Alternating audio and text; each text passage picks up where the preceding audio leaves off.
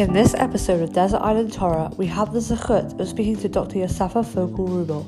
She is a Ramit in the Women's Bet Midrash at Migdal Oz, a lecturer at Matan, and the host of their weekly Parasha podcast. She is a Nishmat certified Yoetzet Halacha and a Kala teacher.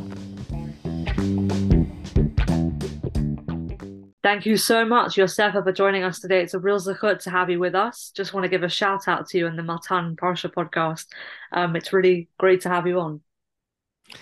Really, my pleasure. If I'll be honest, this is actually my first time being a guest on a podcast. So I'm looking forward.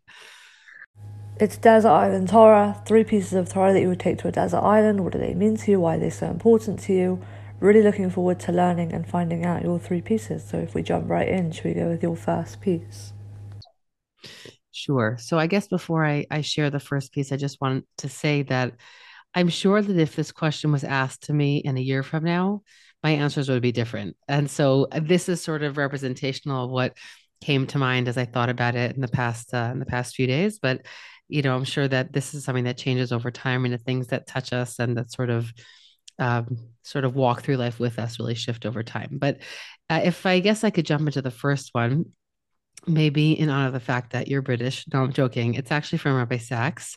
And it's something that was actually the inspiration for the theme of our this year's Breshit podcast on our podcast at Matan. And it's from Rabbi Sachs's introduction to the book of Breshit. It's a real shame, actually, because for some reason this is not translated into Hebrew. So whenever I teach Breshit in Hebrew, which is often, I can never bring it. But I'll sort of give a paraphrase of what he says in his introduction.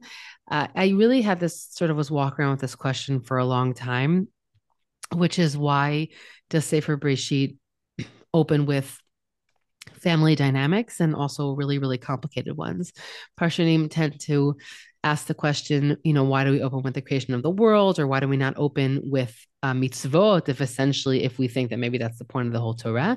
But a question that I sort of had for a long time was, why open with family specifically and really, really complicated ones?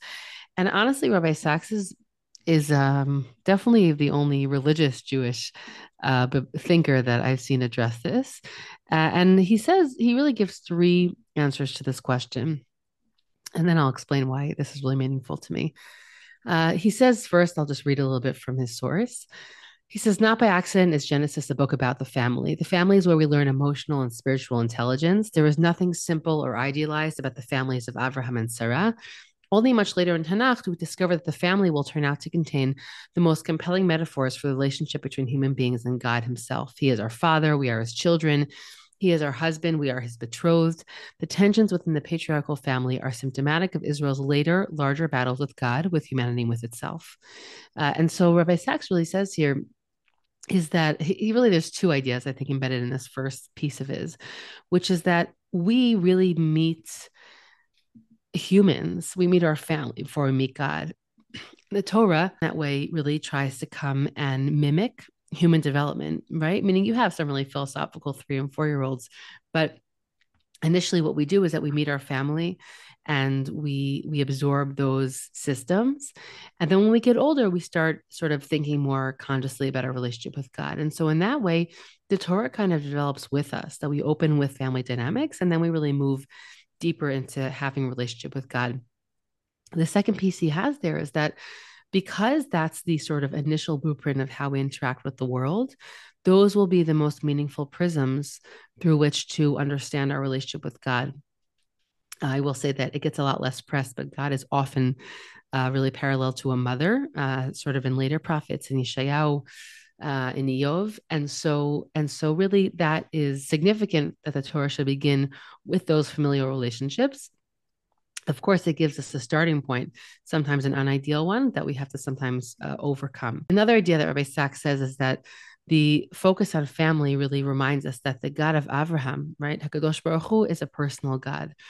He's not the God of the philosophers. He's not distant.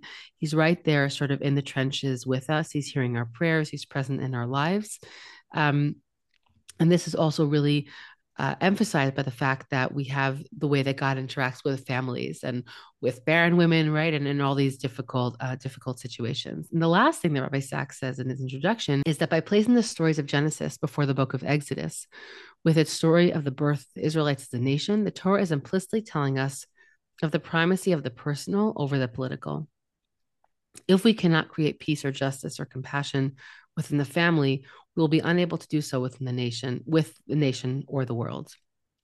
And that piece to me is always so powerful, especially as we're now in Sefer Shemot and we've sort of moved onto the national stage, which is that we have to start with the family unit before we talk about Am Yisrael as a nation.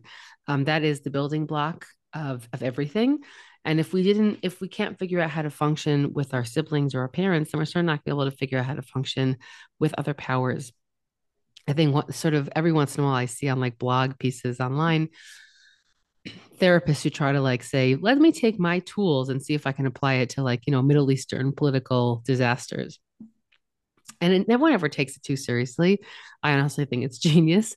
But I think that this idea of Rabbi Sachs is utterly powerful, that we have to first start with the family structure, not just because the nation obviously is built by family. That's a factual biological idea, but that we have to first work on those skills and those relationships before we can figure out how to function on a much larger scale. So that's really a piece that, I don't know, follows me everywhere. I guess maybe because Sefer Bereshit is definitely of my favorite books in all of Tanakh, and also because I think interpersonal relationships and family, while I'm not a therapist, are things that also deeply interest me in the way that they function in our lives, the way they impact our quality of life.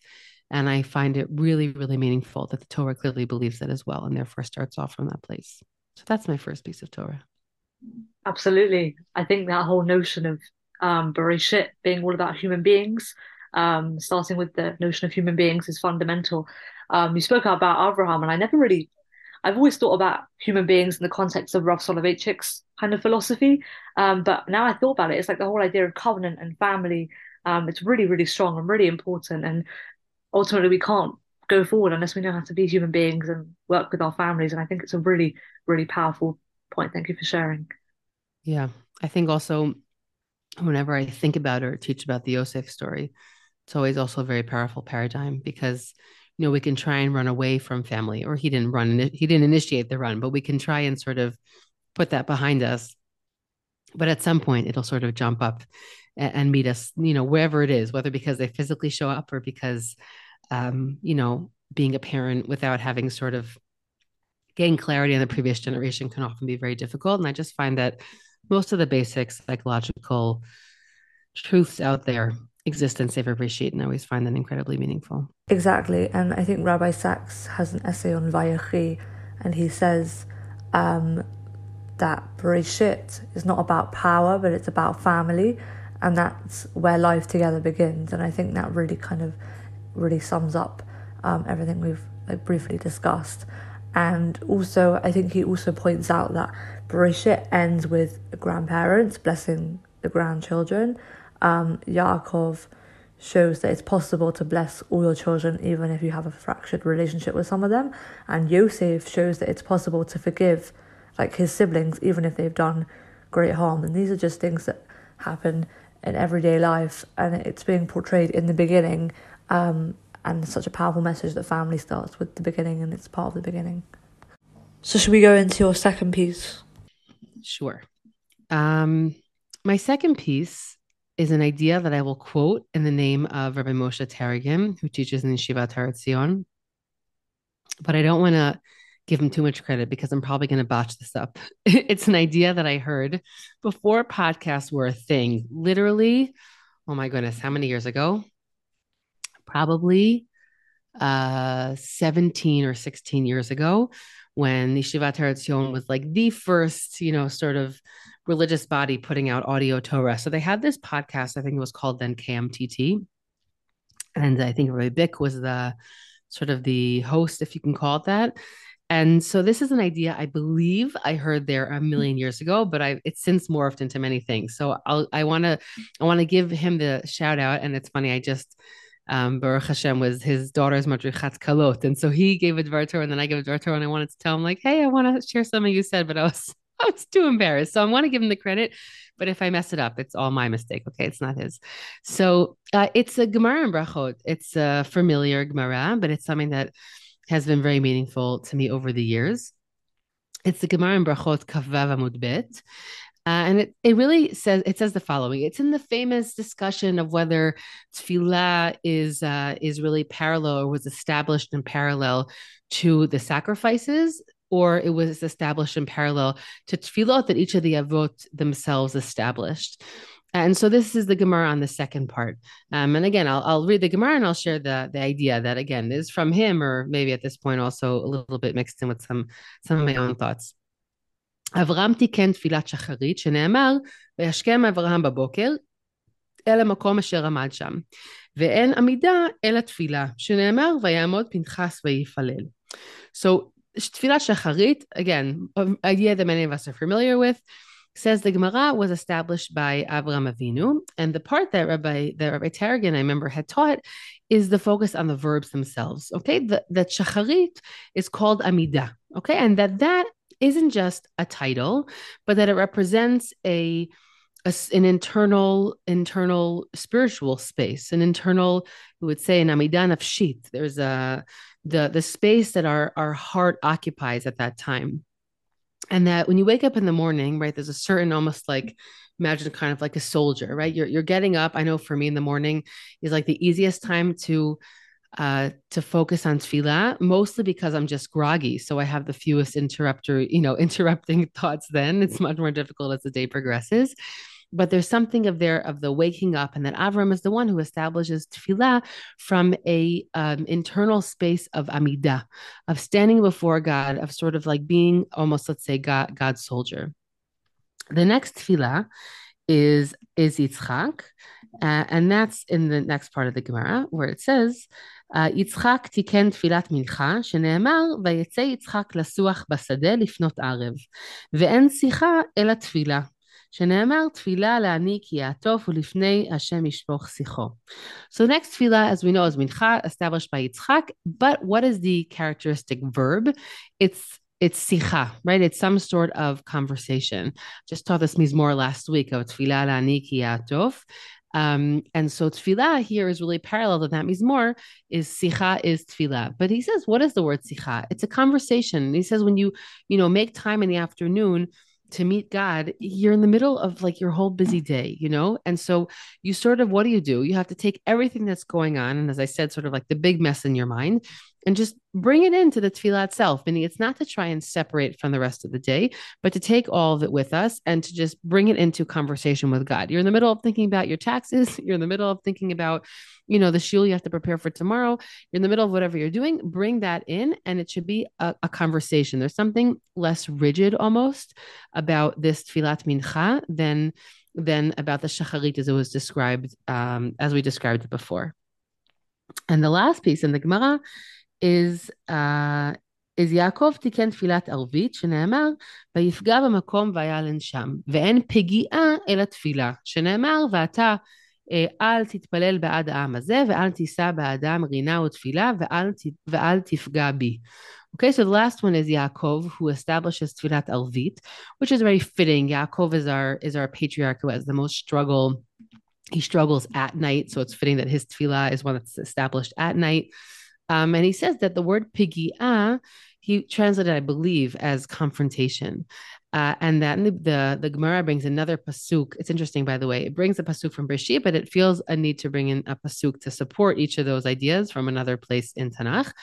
And the tefillah there is something that is, first of all, it's harsher. Okay, it's something that is much more pleading and beseeching. And so he says that pigi'ah, or this kind of tefillat elvit, is a tefillah that's really like an urgent tefillah that's trying to change God. It's those moments when we say, I don't want to accept what you've given me. I want it to be different. It's not the amidah. It's not sort of like the soldier stance of shacharit. It's not like that softer conversation of bringing God into your life in mincha, but it's something that's much more urgent. It's something that's a bit more, I would say, a bit darker also in Elvit. And again, this idea, I think, just was something that, first of all, it helped me in my tefillah. It helped me to sort of also like accept all different versions of it. Definitely at different points of life where whether all three of these tefillot were happening exactly at the right times or all different shifts that happen over time. Mostly, I just really thought about the fact that ultimately tefillah really is meant to represent like the emotional mental space that we're occupying at that time, and that's sort of embedded in the way that the tefillot themselves were established. They're not all, it's not supposed to be three times a day saying the same thing. Technically it might be saying some of the same words, but each time, again, whether they fit exactly into those three rubrics or not, it's really bringing whatever mental, emotional state, spiritual state we're in at that moment, and sort of bringing it before God. I always felt like it sort of just like opened up a bit of like a gateway, no matter what was actually going on. Absolutely, I love that. I think it's so important that Gemara, it kind of teaches that tefillah is expressed in the personality. So in the morning, Abraham was confident, Yitzhak was contemplating, and Yaakov had fear. And I think whenever we have like say tefillah, whenever we have our own experiences and bring Hashem into our prayers, we kind of have our own experience based on the time of the day. I think that's really unique. Yeah, no, yeah, I think that's a really nice idea. Also, how we our mood shifts with the time of day that we're in. I think that obviously, if everybody plays out a little bit differently, there could be someone listening and saying, "Oh, I don't know, I have a really easy time jumping right in there at mincha." Everybody their their nefesh functions differently, but I think just like preserving that diversity itself is a really powerful thing. So yeah, that's an idea that's really been with me for a long time. Really love that. So should we go into your third piece? Sure. Okay. So my third piece, I guess I'll introduce it by saying that um, in any sort of public setting, my real isuk is Torah and and Tanakh specifically. But all those who know me personally know that I'm highly embedded in the world of health and particularly holistic health. I mean, I'm a yotzat halacha, so I speak to women all the time about their health. Really, halacha is a big part of it, but really the biggest part of it is about their health and their well being. And I'll also say that um, part of why this source is very significant to me is because I've had a lot of opportunity to think about illness. My father passed away a number of years ago from cancer, and I just have a lot of people that I know firsthand who have been sick, and it's something that I've thought about. I would say actually relatively in a calm way. In general, when I have like the big questions in life, I like to keep them with me, hold them in my heart, and I'm not really a big fan of sort of big freakouts. The bigger questions usually take the longest to find responses to that feel right for us. And while this Rambam, which I'll just summarize a bit in a moment from Moreh Nevuchim, on the topic of illness, is not one. I'll speak about why I think that it might not speak to many. It's one that speaks to me really, really deeply. It speaks to my perspectives on health and on dis-ease, right, or disease that people experience. And so it's something that I've thought a lot about, although I again, from speaking with many people and mostly listening to people, I'm very aware of the fact that it's not something that's necessarily so suited for everybody. So, with that introduction, I'm speaking about the Rambam's sort of, he has a number of places where he speaks about the concept of illness. But this is from Moreh Nevuchim, Chelik Gimel Yud Bet. Okay, it's from his third section of Moreh Nevuchim. And he really talks about the idea of Ra, okay? But when he says Ra, he actually here really refers to, he's speaking a lot about illness specifically. He says there's three, I'm not going to read it inside. So there's three kinds of Ra that exist in the world. Okay, he says the first is sort of like this natural decay that happens because people are created from chomer or created from material. Sometimes there's mess ups in the material. And so sometimes people are not born healthy. But he says this, and they could be born with some sort of mumim, some sort of, some sort of deformity. But he says, and he says this in a bunch of places also, he says it's the vast minority, meaning if you think about like the broader humanity, most people are born healthy. And again, I'm thinking about the Rambam, right? This is like before, genetic testing or prenatal testing. And he says if you look at the vast majority of humanity, people are born healthy. And okay, once in a while you have sort of mistakes. He doesn't say genetic mistakes, but you have things that go wrong. But he says, but this is a function of people being made of material and not a function of any other problem. And he says the second kind of evil, quote unquote, is what people cause to each other. Okay. And he says that these are more numerous. These kinds of bad are more numerous than the first. And he says, for example, it's people killing each other or stealing from each other or hurting each other. And he says that, again, the only people to blame are people themselves who commit these things. And a minute, I'll go back to why I think that phrasing is significant. And he says the third is the most common. And he says that this is the kinds of ra that people commit against themselves. And he says most of these evils or bad things that happen are because people are too permissive with themselves. They're eating bad food. They have bad physical habits, and they basically ultimately injure themselves. And what's interesting is that the reason why I think that, and there's one more piece of the Rambam that I'll share in a minute. The reason why I like this Rambam is because ultimately the Rambam is saying, let's be a little bit more cautious about how much we blame God. Okay. Meaning a lot of these bad things that happen are people making choices. And so some of it's just, again, a feature of our physicality, but other things that happen is because people are making bad choices. And so he takes God kind of out of the equation in that sense. And that's why for many people, this may not speak to them because in their moments of distress, when something really bad happens, they want to find God intimately in those moments. And I guess for me, what I like about this is it very much fits in with my general perspectives on health and the way we treat ourselves and the fact that we're living in a world that we haven't treated so well and we put into our bodies lots of things that shouldn't be there and what it's going to create is disease and so I very much identify with the Rambam saying, hey, let's be careful not to blame God for all this, because a lot of it is what we're doing to ourselves. On the other hand, I really recognize that when people are going through something really difficult, they want to turn to God for meaning. I personally turn to God for support and to make meaning out of what's happening, but not to necessarily put Hashem into the source of what's happened. But I recognize that for many people, that's not satisfactory. But for me, sort of like creating a boundary around where God is or isn't in these moments, I guess for me was something that I highly identified with. And the last piece the Rambam says in this piece in Moreh Nevuchim, and this is Bichlal, something I identify with. He says the things we need the most in life are the elements that are most readily available. So he says, speaking about water, I would even put in, like vegetables. But he says that all of the chomarim, all the materials we need in the world, most are the things that are available the most vastly and that are most easily accessible.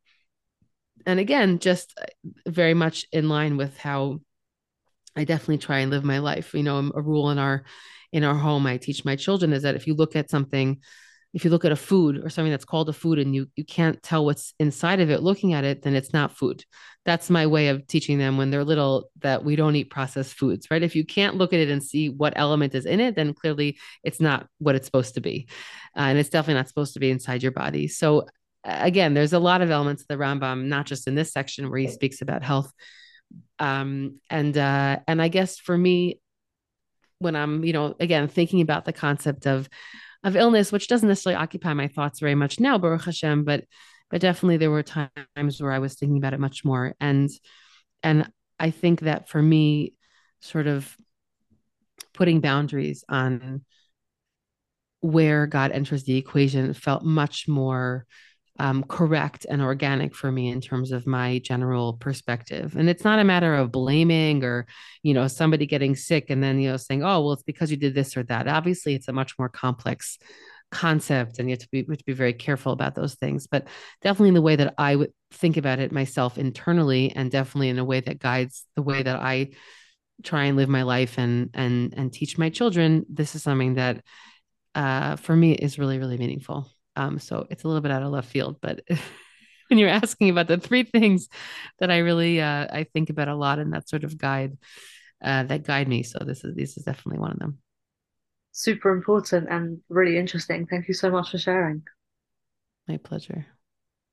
So thank you so much, Yosefa, for coming on today. It was a chut to learn with you. My pleasure, and should be a lot of atzlacha, and it's a wonderful idea to have people have the opportunity to share pieces of Torah that they walk around with. I'm just saying, as I was thinking about this, I was also thinking about the people who are meaningful to me, right? Like those. It's sort of it's a fun exercise to think about who, what are the sources and who are the people that have been meaningful. So, anyways, thanks for the opportunity. I really appreciate it. Thank you so much.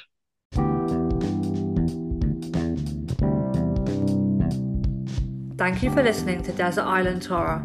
Feel free to share our podcast with family and friends so that we can reach out to Am Yisrael. And if you enjoyed that episode, please feel free to download and subscribe. And if you want to discuss your own Desert Island Torah, get in touch at desertislandtorah@gmail.com. Thank you again for listening.